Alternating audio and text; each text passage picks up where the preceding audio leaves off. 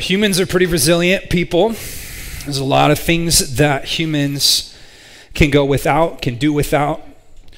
You know, people do 40-day fasts. People run hundreds of miles. People can go without all kinds of things for all kinds of lengths of time, do all kinds of feats. But there's one thing that humans can't do without, and it's other humans. Humans need relationship with humans. It's integral into the DNA of who we are. There's a show, you guys might have seen it. Have you guys ever seen the show called Alone? Yeah, okay. Amazon Prime. I'm actually sponsored by them, so be sure and go click the link. No, it's this basically the idea is they take 12 or 15 of like the best survival experts out there, and they drop them all alone into somewhere in the wilderness, and they have to survive. And then whoever survives the longest without pushing the button for the boat to come get them or whatever wins the show. And so they get all these really grisly guys, basically like Bruce. If everyone just Bruce, raise your hand. Like just imagine Bruce. Like he could turn a toothpick into a log cabin kind of thing with his teeth, basically. Yeah, and make a raft out of his back hair. No, I'm just kidding. Too far. You don't even have back hair. Okay. Anyways, the show is that these guys are intense. And the funny thing is they actually, a lot of them do really well. You know, they survive well. They learn how to make fire and shelter and food, and they get all their basic human needs. And many of them, honestly, could probably live out there the rest of their lives. But what makes the show interesting is the title. It's not Survivor. It's Alone. These guys are stuck alone. There's nobody around. They're completely isolated. Nobody to talk to other than their own. They have to film themselves with the camera. And it really gets to them. I mean, we're talking like tough guys, tough gals that really could survive, but they just can't handle being alone. It freaks them out. They start losing it. And the reason they push the button, it's not because they can't survive, it's because they can't be alone. We weren't made to be alone. We're relational creatures. It was really sad. I was watching, it was a news segment a month ago or so, and they were actually showing the difference in the health, just how much health has declined in the elderly since COVID started. They were showing before and after pictures, just 6 months to a year of difference. And some of these elderly folks that are living in care facilities, their health has just gone down fast. And they were saying that the one of the main reasons they think is because they've been so isolated. They haven't seen their grandkids. They haven't seen their children. They haven't been home for Christmas. They haven't been home for Thanksgiving. And it's taken this massive toll on their health. Guys, we were made to be with people. We just were. And it's still uncertain exactly what the cost is going to be when this whole thing shakes out in terms of how isolated people have been. They're even learning, my wife and I are learning as we're doing foster care, that babies that don't get personal human-to-human interaction by a certain time, babies that are neglected or don't get that face-to-face contact, they actually develop something called reactive, I wrote it really small, hold on, there it is, reactive attachment disorder. I wrote it like really, really tiny in my margin. Thank you, my wife. Reactive attachment disorder, which literally means that they can struggle the rest of their life to overcome relational situations. They struggle to trust. They struggle to make eye contact. There's the struggle, all kinds of things. It's integral to our human development that right away we have relationships because we were not made to be alone. I spent most of my childhood life as a non-Christian chasing the same thing you chased when you were a kid, and that's relationship. It's acceptance. It's friendship. When I was in high school, nothing, by the way, does more damage to your ability to have human relationships than high school kids. But when you're in high school, you really care about one thing, and it's your friends. I want my friends to accept me. I want my friends to like me. And you really spend your waking hours as a high schooler typically saying, how do I become more popular? How do I become more accepted? So for me, as a high schooler, I lived a double life. I did whatever I needed to do to be accepted by my friends. So said what they wanted me to say, did what they wanted me to do. And the funny thing was, it just felt like no matter what I did, it was never enough, right? And I'll never forget my best friend, when I was a kid, I was 15, I think, maybe 14, 15. I was coming home from work on my bike. My best friend lived next door, and he waved me over from the house after work. He's like, hey, come hang out. I'm like, great. That's all I want to do, right? I'm in high school. All I want to do is hang out with my friends. So I'm like, cool. So I go park my bike. And I go next door, and my best friend and a couple of my other friends are sitting in his bedroom. They're just kind of sitting around, and they invite me in, and it seemed like they really were excited for me to be there. They're like, hey, come on in. So I came in, and I'm like, sweet, we're hanging out, and all of a sudden they start talking trash about this one kid. The one kid, there's always the one kid. It's the kid that could beat up everybody, and he knew it. He's like a foot taller than everybody, and his hobby was beating up other kids, that kid. They just start talking trash about this kid, just like, he's this, and he's stupid, and blah, blah, blah. And I'm just this dumb, 14-year-old. I'm like, yeah, hate that guy. What an idiot. What a jerk. He can't play basketball, blah, blah, blah. And I'm just totally just talking trash about him. And about 3 seconds later, he pops out of the closet. They totally set me up. My best friend at the time, totally set me up because he wanted to see a fight. I just remember being so crushed by that, like being so hurt by that. Wanting so bad to be accepted by my friends, and no matter what I did, no matter how much I would try to know them and to be known by them, I just still felt like it wasn't enough. And then this crazy thing happened. I went to this Christian youth group. I got on this bus. This bus would roll into town every Wednesday night, and a bunch of my stoner friends would get on the bus, and they'd go to this youth group. And I was a church kid. I grew up in church. I knew church, but this was an entirely different thing. And I got on the bus one day, and I went to youth group, and I just started to notice this crazy thing. It's like everybody just loved me. And it wasn't because I was cool or it wasn't because I did the right things. It was just like they were willing and able to accept me into this relationship that I'd been longing for. It was the craziest thing. It was something totally different about that group of people. The reality that I found, you guys, is that as human beings, we have to have a relationship. But the reality is that there is no true human relationship outside of the relationship that Christ has created within himself and within the church. That's the reality that I found. This morning, we're going to talk about relationship. We're going to talk about the genesis of relationship. Genesis is the book of beginnings. We've looked at the beginning of a lot of things. We've looked at the beginning of the cosmos, time, space, matter. We've looked at the beginning of rest. We've looked at the beginning of work. All of these things, Genesis is the book of those beginnings. What we're going to look at this morning is actually the beginning of human relationship. It's the genesis of when humans started to interact. And it's so interesting because we get to see it before sin entered in the story. You get to see it before sin tainted it, before sin broke it. All you really know of relationships with other humans is tainted by sin. You've never known relationship without sin. What we're going to look at this morning in Genesis 2 is the first relationship with humans, and it's not tainted by sin. It's absolutely beautiful. Now, let me get you into the timeline a little bit here as we open up the passage. You need to understand something, and that is that Genesis chapter 1, God basically gives an overview of his creative work, days 1 through 7. And then when you get to Genesis chapter 2, this kind of weird thing happens where the author actually steps back and then he double clicks on some of the events that he's already explained. And it's as though he wants the audience to really take some time to understand a few things that happened during the creation narrative. So, end of chapter 1, he says, behold, it is finished. He rests, done. Man, woman created all of it. But then chapter 2, all of a sudden, he starts talking again about a few particular things. He talks about the garden a little bit more. He talks about work a little bit more. He talks about this choice that God has now given between evil and life, the tree of life and the tree of knowledge of good and evil.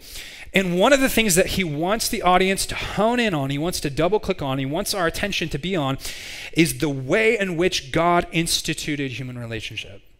He wants us to focus on it. And so that's what we're going to do this morning. We're going to take a look at it. The passage outline's really simple. Okay, and I stole this from James Boyce. I thought it was helpful.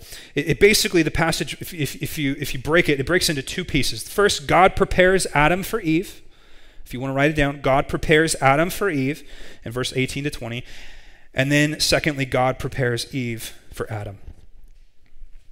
So first, God prepares Adam for Eve. Let's just walk through the passage together. Verse 18, then the Lord God said, it is not good that the man should be alone. I will make him a helper fit for him. Now, just stop right there. If you're sitting down and reading this in one setting, you would notice, it would stand out to you like a sore thumb, that God has said over and over again, it is good, it is good, it is good, it is good. In fact, he says it 7 times, the completion of which on the 6th day, he says, when it was all done, behold, it is very good. But here, all of a sudden, we get something new. Here, God says, it is not good. There's something not good here. Well, what is it? Okay, what it is that man should be alone. It's not good that man should be alone. I want you to notice that God is the one pronouncing this. It's not as though Adam was in the garden, and he starts walking around and he goes, hey, God, can I get a friend or something down here? Like that. Adam doesn't do that. Adam doesn't notice. Adam doesn't recognize. God is the one that pronounces publicly to the world, it is not good that man should be alone. Okay, he's the one that declares it. Not good, one commentator says, not good is not only the absence of something good, but a substantial deficiency. So God's point here is that humans literally are not fully humans when they're alone. It's not good for humans to be alone. God didn't make us to be that way. What that means is that when God put Adam in the garden in the first place, he had every intention of creating Eve. The question we need to ask ourselves is, why didn't he just do it at the same time? Like, why did he create Adam and then later create Eve? And I think the answer is because God was preparing Adam for Eve. He wanted Adam to be fully aware of who this other person was that God placed into the garden. He wanted Adam to understand that he couldn't carry out his job of imaging the Father unless he had someone to do it with. You remember in Genesis 1, God created man and woman in his image, right? God's purpose in creating humans was to image himself. It was to reflect himself. But our God is a community, is he not? Our God is a multiplicity. He is a trinity. He is 3 in 1. One God in 3 persons. And so if you think about it, really, it's not possible to image God unless you have more than one character. So Adam really isn't even able to fully image God until he is given someone. Verse 19, now out of the ground the Lord God had formed every beast of the field and every bird of the heavens and brought them to the man to see what he would call them. And whatever the man called every living creature, that was its name. The man gave names to all livestock and to the birds of the heavens and to every beast of the field. But for Adam, there was not found a helper fit for him. Now you got to stop and ask, why did God pronounce in verse 18 that it's not good for man to be alone? Say that he's going to make a helper, and then tell Adam, now go and name all the animals before I do that. There's a gap there. And I think the answer to that is that God wants Adam to see something. So Adam's there, he's naming the animals one after the other, and as he's naming the animals, he's recognizing that these animals are amazing and they're creative and they're an expression of God's creative design, but they aren't like me. They're not fit for me. They're not somebody that I can yoke with. They're not somebody that I can partner with. They have similarities to me. He would notice they have a heartbeat, they have lungs, they have feet or whatever, but they don't have a soul. They don't image God in the same way. They don't possess the Spirit of God in the same way. So God puts Adam in this place where he sees the absence of someone like him. It's not that Adam was alone, by the way. He wasn't alone. He had all the animals. He also had God. Jesus himself, I believe, walking in the cool of the garden with, so you could say, Adam wasn't alone. He had plenty of people around. Adam was alone in the sense that he was the only human. There wasn't anybody like him. He longed for somebody like him, and don't we do that? Don't we just have that nature? We want to find somebody like us. We want to find somebody that we can connect with, somebody that we can relate with. So God puts Adam in this place where he's called to see all of the people that are not like him. And then verse 18, I know we already looked at that, but I want you to see what God does. God prepares something for him. He makes a helper, notice it, verse 18, he makes a helper fit for him. That is the definition of what a woman is in Genesis 2. A helper fit for Adam. In other words, he creates one like him. He creates one that's substantial for him, complementary for him, and he calls her a helper. Now I need to stop right here, and I just need to ask the question and wrestle with you guys really quick. What does helper mean? And what does helper not mean? Okay, so if Eve is the helper, well, we better define that. Okay, let me tell you first of all what helper does not mean. Helper does not mean someone that is to be under the foot of Adam. Okay, it doesn't mean that she is to be his servant, she is to be his inferior, that she is to be an accessory or a sexual object or just a tool for procreation. That's not the idea of helper. That's an understatement. In fact, the word helper is the same word that God uses it to describe himself when he says that he is the helper to Israel. In fact, Jesus said that the helper, which is the Holy Spirit, would come and be the animating force of the church. So helper is not a pejorative term. Helper is not a demeaning term. Helper doesn't mean that she is less in value in any way. Helper doesn't mean that she's under his feet. But listen, helper also doesn't mean that she's over his head either.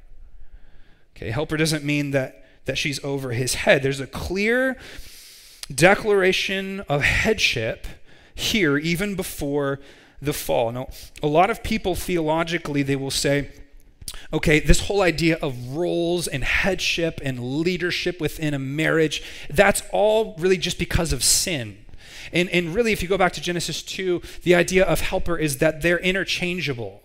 And so the way that flushes itself out is people will say in what's called egalitarianism is that, hey, the woman can be the head in the relationship if she just happens to be more aggressive, if she just happens to be more outspoken, if she just happens to be more what we would consider the leadership faculties. Okay, that's wrong. That's wrong. The man is the head before sin even enters the picture. What does that mean? It doesn't mean he's more valuable. It means the buck stops with him. Okay, so let's just say that there was a financial scandal here at Philippi, and the IRS calls and says, hey, you guys are doing your finances in such a way that is actually breaking the nonprofit code or whatever. Okay, so who are they going to call? Are they going to call Levi? They're not going to call Ghostbusters. Who are they going to call? They're going to call me. Why aren't they going to call Levi? Aren't we equal? Aren't we just as important as each other? Yes, okay. He's probably a little buffer than me, a little deeper voice, okay. He could probably shoot a bow better. Doesn't matter. Our value is not connected to that. Our role distinction doesn't change our value. The reason they're going to call me is because I am the figurehead of the church. So I'm the person that's in charge of and responsible for. So when Eve sins and pulls Adam into that sin, who does God come looking for? Adam. Why? Because he ultimately is responsible. So that's what headship means. So it's not that she's under his feet, it's not that she's over his head, and it's not that their roles or genders are interchangeable. Okay, there is a difference in their roles. It's not related to their value, but it is related to how they function. Now, why am I getting into all this? Because this is under attack in our culture. And some of you right now might even want to punch me in the face for even mentioning the fact that there's such a thing as male headship. Okay, but the reality is here's the problem, okay? The problem is that we equate authority with value, and that's not true. Just because someone's in charge doesn't mean they're more value. Just because ultimately I am the one responsible for leading my wife doesn't make me more valuable. And we've made that the case. In the Godhead, Christ submits to the Father. Does that make him less valuable than the Father? Of course not. Of course not. All three persons of the Trinity are equally valuable, but they have roles. And to diminish those roles, to change those roles is destructive. So that's not what helper means, but what does helper mean? Helper, first of all, means that she is absolutely necessary. There is no fulfilling the cultural mandate. There is no building the kingdom. There is no gardening the garden. There is no building the world that God has intended without the help of man. He is only half of what is needed.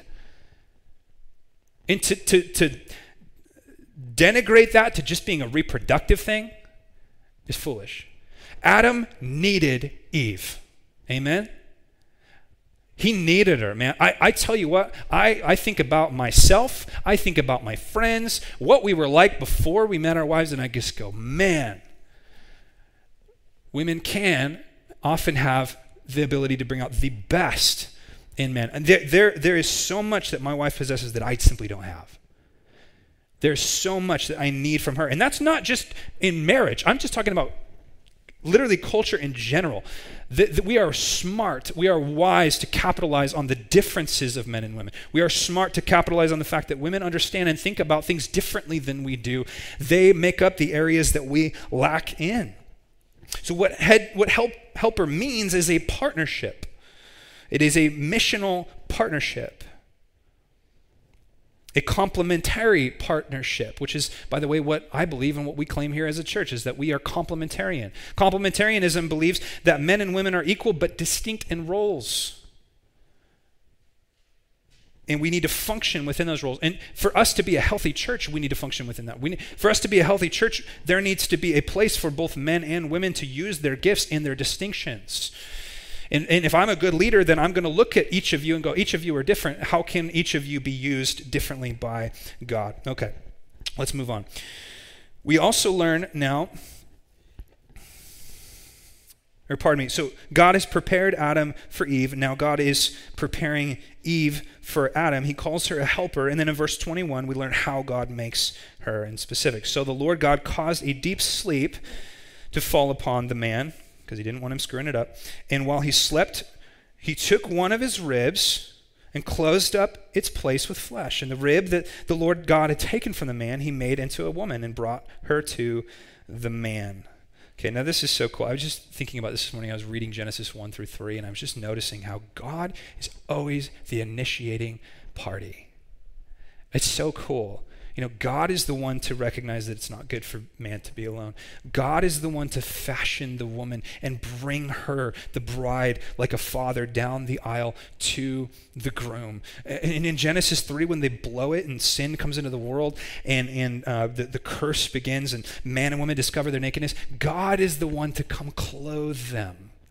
He is the gracious one who comes in and makes provision. So he is providing. You know, you ever think about a wedding and think about all the pieces of it? It's not just random. Why does the father walk his daughter down the aisle? It's a picture. It's a reminder of the fact that God, the Father, created a bride for his son Adam and walked her down the aisle. He presented her to him. Why does the father and the mother say, we give this woman to be with him? Or who gives permission? Well, where did that come from? Well, the fact that the Bible says marriage is leaving your father and mother. It's all here. It's the first wedding. It's amazing. God takes the woman out of a rib. He takes man out of the dirt. Why? Well, it's because guys are most closely related to animals, because it says the animals were made out of dirt. So we're basically animals and we like to play in the dirt. That's basically it, right? No, this is more to that. God takes Eve out of the man because, have you ever noticed that men are typically drawn to the material creative things of this world? We want to go work, we want to go conquer, we want to go build, whether that's iPhones, rocket ships, or log cabins, whatever, we want to go conquer. We are drawn to the material building of things. Women are often drawn to the relational building of things. No, not always, but most of the time. Women tend to, if you look at the genre distinctions, okay? Chick flicks oftentimes are relational. Guy movies are what? Blood, guts, war, building things, conquering things. Why? Because man is built from the dirt. Woman is built from man. Woman is taken from part of the man. Highly relational. Her place is within the relational context. Okay, now what's this deal with the rib? What's going on with the rib there? Some commentators think that rib literally means half, which basically means that God took half of Adam and fashioned it into Eve. So she's kind of like part Adam, part something different, which I think there's some truth to that. You know, you're way more alike with your spouse or with a female, a person of the opposite sex. You're way more alike than you are different. We always emphasize the differences. But in many ways, you're very much alike. You have a lot in common, a lot of similarities. God wanted Eve to be like him, and that's what he needed. That's what he was longing for. He was longing for someone like him. So God takes some part of him, and he fashions Eve into that.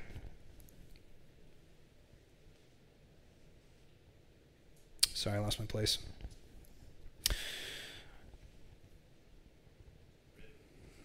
Yeah, rib. Thank you.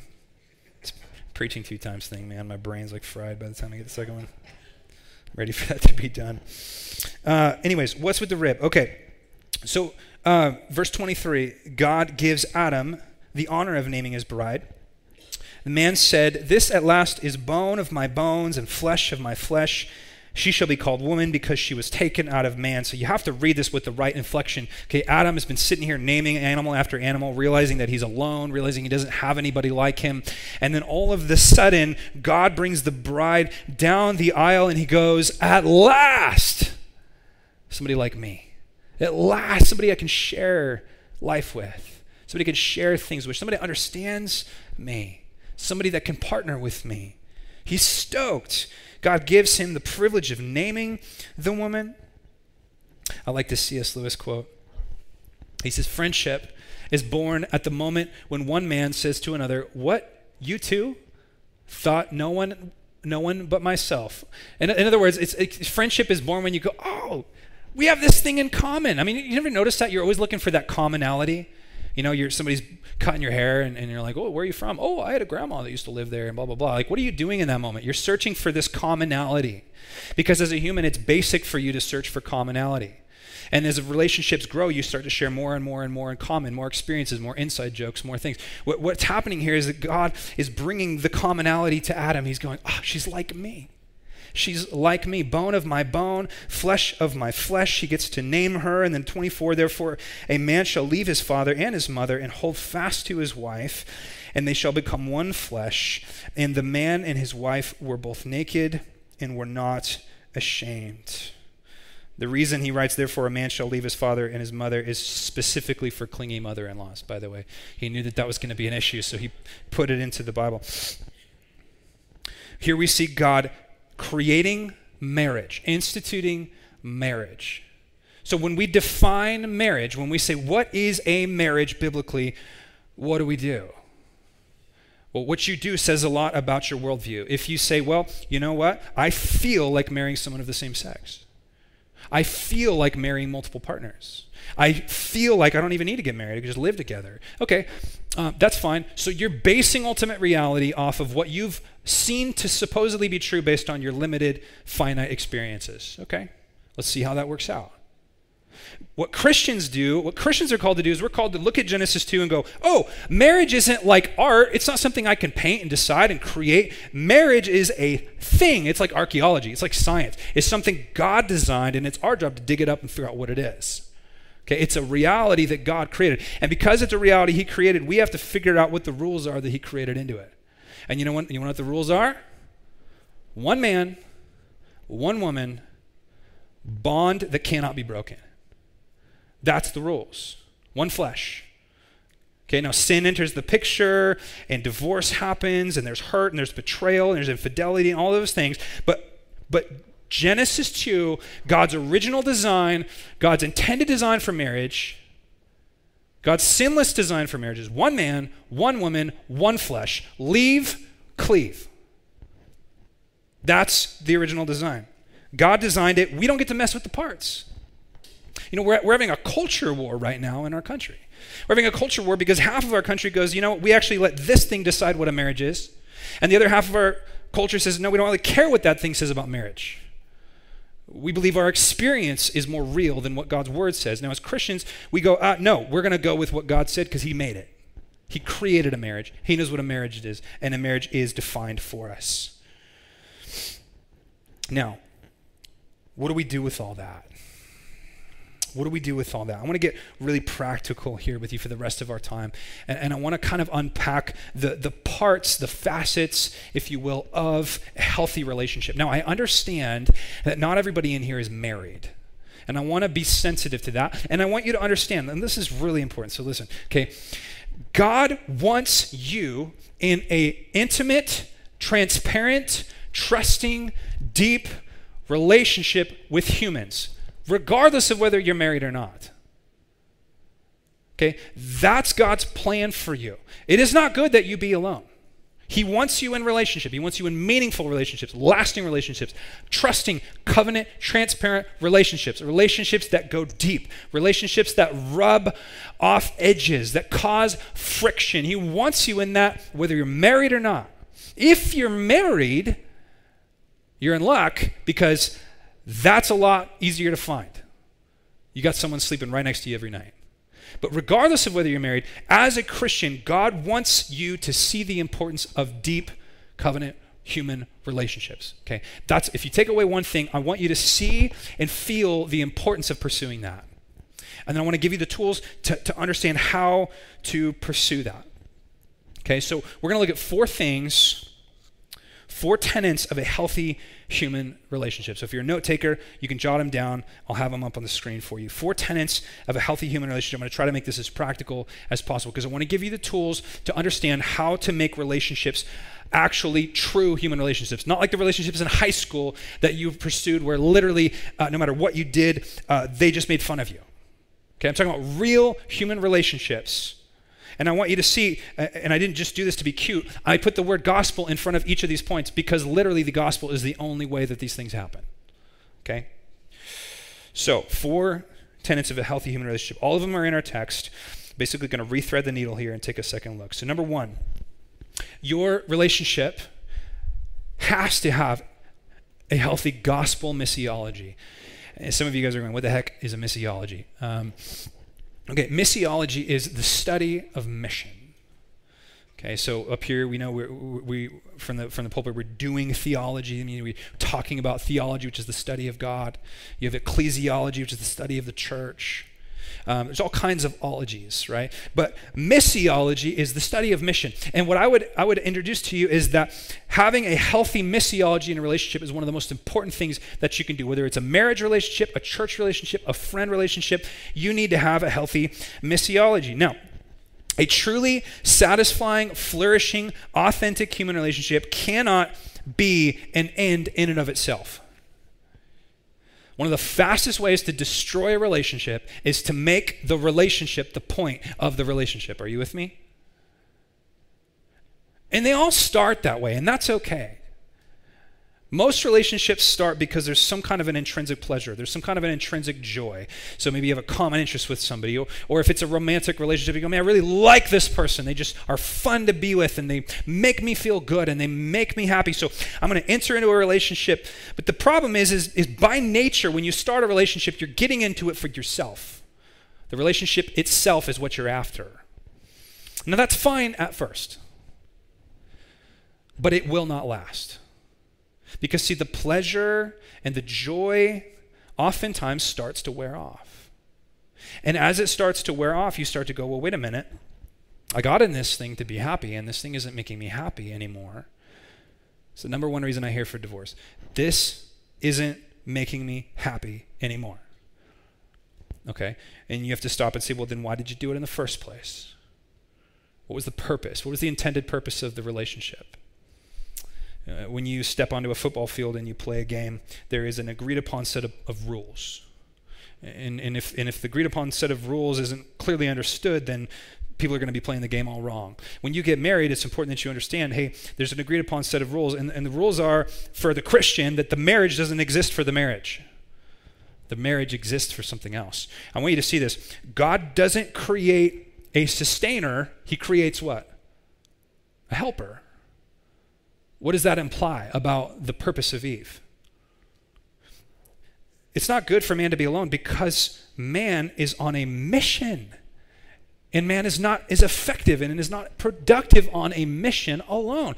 God created Adam not just so that he could be existing. He didn't just create him existentially. He created him for a purpose. He said, I'm going to put you in the garden. I want you to garden the garden. I want you to make lots of babies. I want you to fill the earth. I want you to glorify me. Adam was on a mission. He said, I need to outfit you with a helper for that mission. I don't want you to do it alone. When you get married or when you enter into a relationship, you have to see that relationship as being for a purpose, a mission, bigger than simply the relationship itself. It is a partnership for a purpose. Feelings can start it, but they can't sustain it. What happens is you get into the relationship for the joy of the relationship, but what you idolize, you eventually demonize, right? So you used to think that person made you happy, but now that they don't make you happy, you loathe that person. And that's what happens. If you want a healthy relationship, that relationship has to be ultimately rooted and grounded in mission. I was thinking about this week. I thought, there's a common theme with all of my best friends. There's a common thing with all my best friends. The friendships that have stood the test of time, that have gone through years and years and years. And I have lots of things in common with some of my best friends. But that's not what's kept us together through the years. The thing that's kept us together is we're on the same mission. We serve the same King. We have the same purpose in our existence. And we serve Jesus together. And I actually thought about it. I'm like, man, I actually serve with all of my best friends. How crazy is that? 2 of them are on our elder board. 2 of them serve here on the church. It's crazy. And then I thought about my wife, which is my best friend, really is truly my best friend. I thought, what makes my wife and I's relationship work so well? We're on mission together. We're not spending all of our energy trying to figure out how to maximize the joy of enjoying each other all the time. We're not just sitting around thinking about how we can increase all the romance in our life. We're on mission. We're doing things for Jesus together. That is what's kept us close. We got this foster baby a month ago or 5 weeks ago, and by all accounts, it doesn't make sense. He's been taking attention away from each other. It's made it to where we can hardly get a date night, or we can hardly see each other. But what's so crazy is my wife and I's relationship has gotten closer. Why? Because we're on mission together. We're doing something together. This was how God designed you. He designed relationships to thrive in partnership for mission. Now, I'd encourage you guys, seriously, I would encourage you guys, if your marriage or your friendships or your relationship is feeling strained, it's feeling dead, it's feeling lifeless, it's feeling like it's not going anywhere, stop and think about it. What am I doing intentionally, missionally with that person for Jesus? For everyone's first go-to when you say you're having marital problems is like, well, are you taking a date night? That's important. Date nights are good. But I would say that's actually not the main reason most marriages aren't doing well. The reason is they're not on mission together. And you got to wrestle with the question, what is that mission? Maybe some of you guys are asking that. Well, what is the mission? What do we do? I'll give you some advice on that. First of all, think about what you know. What do you know to do?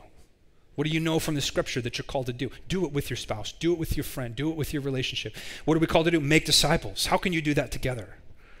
What would it look like to orbit your life around God's mission? Well, what do you love? What do you love to do? What are you passionate about? Where does your passions and your excitements intersect? Or is there something that you're both excited about?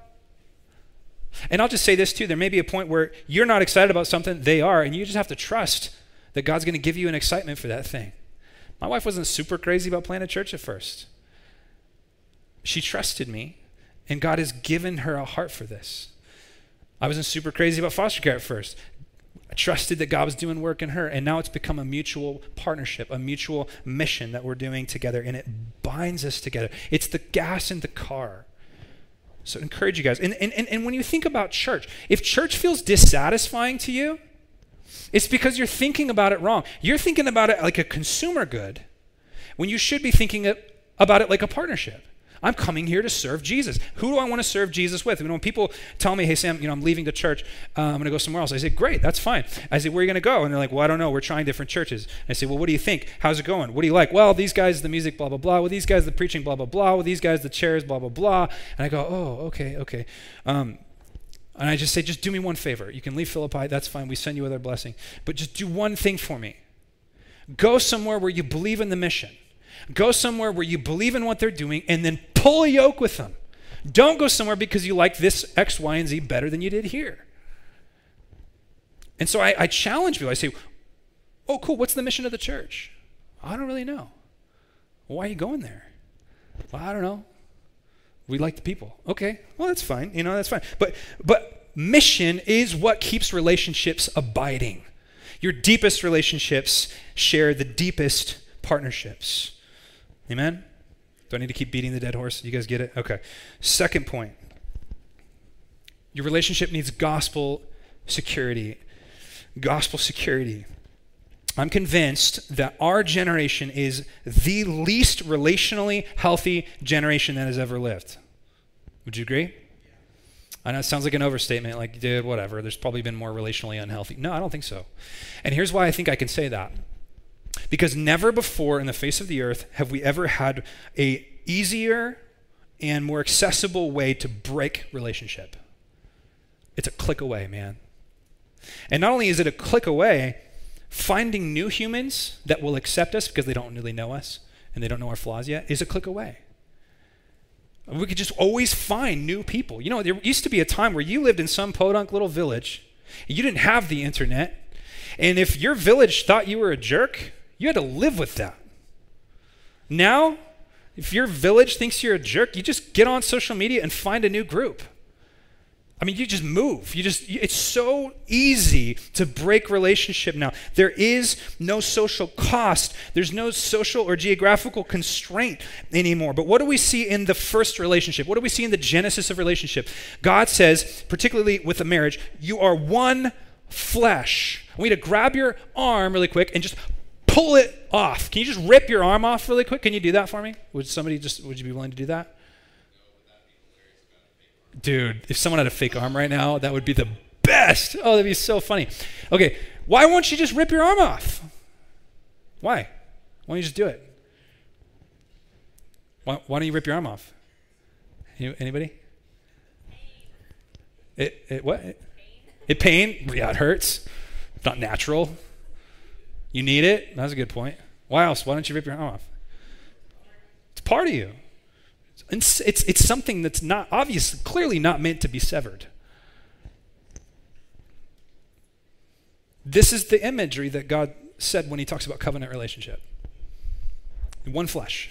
One. I mean, those of you that have been married a while, you know, when your wife hurts, you hurt. You feel it. I'd rather me be sick than her. It hurts more to watch her be sick than it is for me. Why? Because we're one flesh. That's covenant relationship. God designed relationships to be united, to be secure. And listen, they don't grow unless they are. The problem in our culture is the reason we're so relationally dysfunctional. The reason we're so shallow is because we never stick around. Divorce is one filling out of a form away, especially in Oregon, right? New friends are one click away. New church is one drive down the block away. There is just no sticking around. And for that reason, we have actually crippled our emotional capacity to have deep and lasting relationships. I wonder sometimes if any of us really have ever even experienced real relationships. We've been doing life with this group now for a few years, and we've been through some stuff, man. Like we've fought, we've had some arguments, we've had some awkward things, we've had things where we literally had to be like, we got to talk through this. And man, I'll tell you what, there's been multiple times where it would have just been easier in some ways to just be like, peace, let's go find a new small group. Let's go find some new friends. I used to be the guy that managed the small groups at my last church. I'll tell you what, everybody does that. They're just like, forget this church, forget this group, I'm gonna find a new one. But we stuck in there. And it was so cool. We were meeting last week, and I was praying. We were praying for each other. And I was just like, we went around the room and all shared what was going on. And man, everybody was just so honest. Like, man, this is what's going on in our marriage. This is what we do. This is what we're struggling with, blah, blah, blah. And as I was praying, I was just thinking, wow, this is real relationship. These guys know me. They know my junk. They know my garbage. They know my anger. They know my sin. They've had to forgive me. I've had to forgive them. We know each other. And why has that worked? It worked just because we stuck around. If I had left, it would have been all the way back to ground zero. Start over. Start fresh. Jesus said something profound. He said, where your treasure is, your heart will be also. What that means is that when you invest in something, you will learn to love it. What if I told you that you were going to be locked in a cabin for the rest of your life with one person? Okay? No getting out of it, man. You can't kill them. They can't kill you. You're stuck in the cabin for the rest of your life with one person. And you knew that was the reality. There's no getting out of it. I will guarantee one thing to you. You would learn how to live with that person. Because to not live with that person would be to your own detriment. When God created a marriage, he meant to do so in such a way that says, hey, you're one flesh. Figure it out. Work through it. We cripple our relationships when we don't create a space of safety. We cripple our relationships when we don't have commitment. How do we do that? How do we create gospel security in our relationships. Let me just give you some practical advice. Number one, invest. Okay, invest. When you're planning on leaving some point, you don't think long-term in your investments. Like if I knew I was going to go work at a different church in 2 months, I'd probably be thinking totally differently. But I plan on being here forever. So it's like, I'm thinking like whatever I do now, I'm going to have to deal with later. Okay, think about relationships that way. Invest in them, pour yourself into them, and then you'll be more likely to stick around. Secondly, I would say just rule out, if you're married, just rule out the idea of divorce. The word divorce shouldn't even come out of the mouth. Just rule it out. It's not something God created. Just like ripping your arm off. You don't understand the cost. Some of you do. You don't understand the cost that it will have on you to rip your arm off. It is not natural. The most important thing in order to have gospel security is you need to believe that God is committed to you. And until you see God's faithful, unwavering, unflinching commitment to you, you will never be able to have that for somebody else. It's something that has to be received before it can be given. Number 3, gospel serenity. Gospel serenity. I want you to see this. And one of the main things that I deal with in marital counseling is one person in the marriage has an idea of what the other person in the marriage should be like. And they're trying to make that person like that. And every once in a while I just have to stop. And so, hey guys, look. Genesis chapter 2. What does God do when he makes a bride for Adam? He puts him to sleep. Why does he put him to sleep? Because he wants Adam to understand that it's not Adam's job to make his bride. It's not his job. Whose job is it? It's God's job. And some of you need to hear this in here, okay? It is not your job to create your spouse or your friend or your partner in business or whatever it is in the image that you desire. It's God's job. It's God's job. What would it look like in your relationship if you chose to stay within your circle of influence? If you chose to say, I'm going to affect the things that I can control. I'm going to change the things about myself that need to be changed, rather than constantly looking at them and saying, hey, you need to change this, you need to change that, you need to change this. I'm going to look at what's going on in my life and what I can control. I'm going to see my own sin. I'm going to repent of my own sin, and I'm going to let God deal with you. Guys, listen, you are not your spouse's mommy. You're not. You're not, husbands, you're not your wife's boss. It's like we've got to stop controlling each other. And like, look, God will do this. Who do you go to? Who do you run to when you want to see change? You run to the Lord. He is the one that creates Eve. It's investment without entitlement. It's partnership, not ownership. And lastly, number 4, and most importantly, so tune in here if you guys have been taking it out. Lastly, and most importantly, I want you to see the importance of gospel transparency. Gospel missiology, security, serenity, and lastly, transparency. There's 2 words in our text that you need to really need to know, and I didn't dig into them because I wanted to flesh them out right here. Okay, there's 2 words in verse 25 that summarize the true sign of a healthy human relationship. And don't giggle, okay, because it's not junior high. Okay, naked and unashamed. Those are the 2 words that God uses to describe the essence of a perfect human relationship. If you're wondering, how do I know if a relationship is healthy or not? Well, think about these 2 words, naked and unashamed. Okay, and naked here has nothing to do with sexuality. I know every pastor always makes that joke, oh yeah, Eve, she's naked, whatever. That's not the point. It's not about sexuality. It's about being known.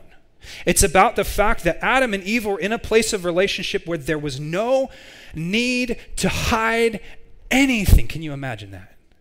There was no need to hedge your bets, no need to massage the way that your image is perceived. One of the things that clothes do for us is they kind of give us the ability to sort of change our appearance. That shirt makes me look fat. Now that shirt makes me look good. This thing helps me do this. This thing helps me do that. The idea of nakedness is that this is who I am. There's no hiding. There's no changing. This is the reality. But it's not just nakedness. It's Being unashamed, which means not only is this who I am, I'm okay with it. And our culture wants this really bad. The secular worldly culture, they want this really bad. And you know what they think the answer to it is? You just need to love yourself. You just need to accept yourself. Yeah, you do wrong things, but don't we all do wrong things? Just believe in yourself. See your inner value. Understand who you really are. Bull crap. Can I say that? Okay, thank you. It's bull. It's not true. That's not the way to true relational intimacy. It's not about you loving yourself. It's about you admitting your sin. Here's the thing I need you to understand, okay? One of the reasons that relationships don't work is because of sin. What sin does is it causes us to hide. There's something called the shame cycle. I want you to understand this. The shame cycle. Can you guys accept me for who I am, please? Thank you. Just being transparent, okay? The sin cycle, or the shame cycle, starts with sin, okay? Sin is something we all have, and because we all have it and we're all aware of it, we know that it's ugly, and we know that it's like bad breath. We know that it's something we don't want anyone to smell. We don't want anyone to see. So what we do naturally, because of sin, is we hide it. Okay, so sin leads to shame. Shame is, I don't want anyone to see my sin. And shame leads to hiding. And we do that. When you enter into a relationship, everybody likes each other at first because you don't know each other yet.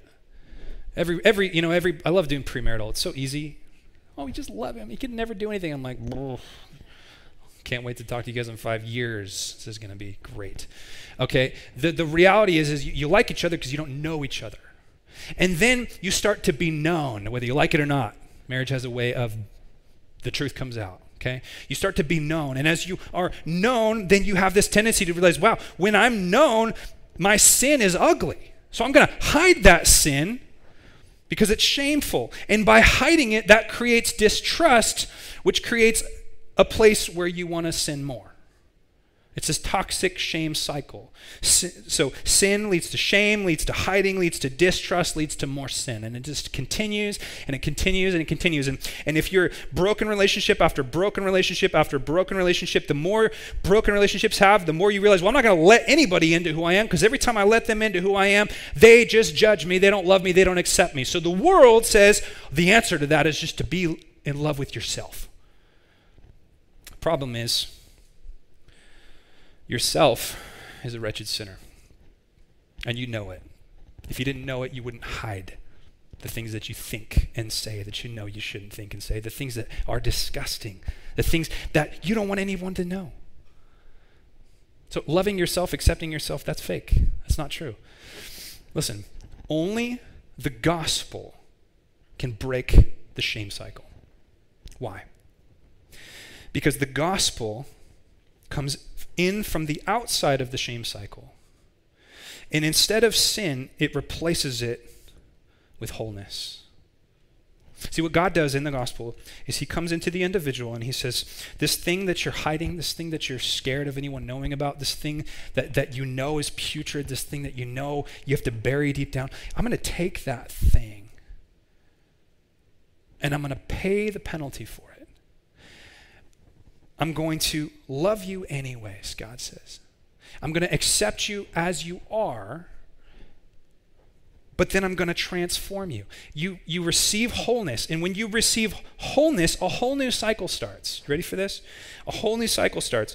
Instead of a shame cycle, your wholeness leads to acceptance. I feel accepted. I don't need to be okay with my sin. I'm okay with my righteousness. I'm okay with the fact that God loves me even in my sin. He's the only one that has the capability to do that. So because I'm whole, now I'm accepted. And because I'm accepted, now I'm, honest.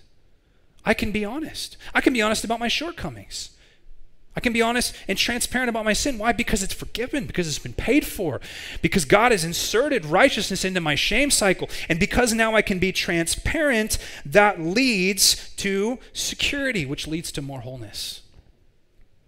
Your shame cycle will never break, and you will never have true relational intimacy until you have allowed the gospel to infiltrate the stuff in your life that you don't want anyone to see. God's grace has to permeate that place in your life. It's an amazing thing. I've seen it happen so many times. A man and a woman in a relationship the relationship feels so toxic. I could never forgive him for that. I could never forgive her for that. The things he said, the things she's done, the things she said, I can never do it. And then so they start to separate into their own silos, and they start to live their own lives, and they start to hide things, and they start to have infidelity and all this stuff. It's just the natural course of it. And then the gospel comes into the picture. And one of the two goes, oh, wait a minute. I can be honest about my shortcomings because I'm forgiven. And not only can I be honest about my shortcomings, I can be honest about my shortcomings to my spouse. And not only can I be honest about my shortcomings to my spouse, I can forgive my spouse's shortcomings because there is grace enough for her or him. There's grace enough for me and for her. And it's the craziest thing. Wait a minute, you're okay with my sin? You're okay? Yeah, because God has dealt with my sin. And the gospel begins to start this whole new cycle. My point is just simply this, is that relationship is only relationship when it is truly open and truly transparent. Now, your ultimate relationship is God, of course. But if you want to have true and authentic human relationships, you have to be known and you have to know. And the only way you're ever going to trust anyone with who you truly are is if you have first trusted your sin to God. If you have first allowed him to accept and deal with the stuff in you. Your relationship will never be real until you feel you can be real, and you will never feel you can be real until you have really pressed in to the grace of God. When we look at Genesis 2, I don't want you to just see marriage. I want you to see the fact that God's intention all along was for deep, authentic, transparent human relationships. And the gospel is the key to that. The gospel is the key to that. God's plan always comes through the conduit of community. So let me just say this in way of closing. Some of you guys are in a place where you are very hesitant to get in any more relationships. Marital relationships, dating relationships, church relationships, friend relationships. You've been hurt, okay? And because you've been hurt, you're ready to clam up. Okay, my invitation for you this morning is to first of all recognize the words of God that it is not good that you be alone. It is not good. But when I say that, you need to understand that there's a big difference between proximity and community. Just being around humans is not true community.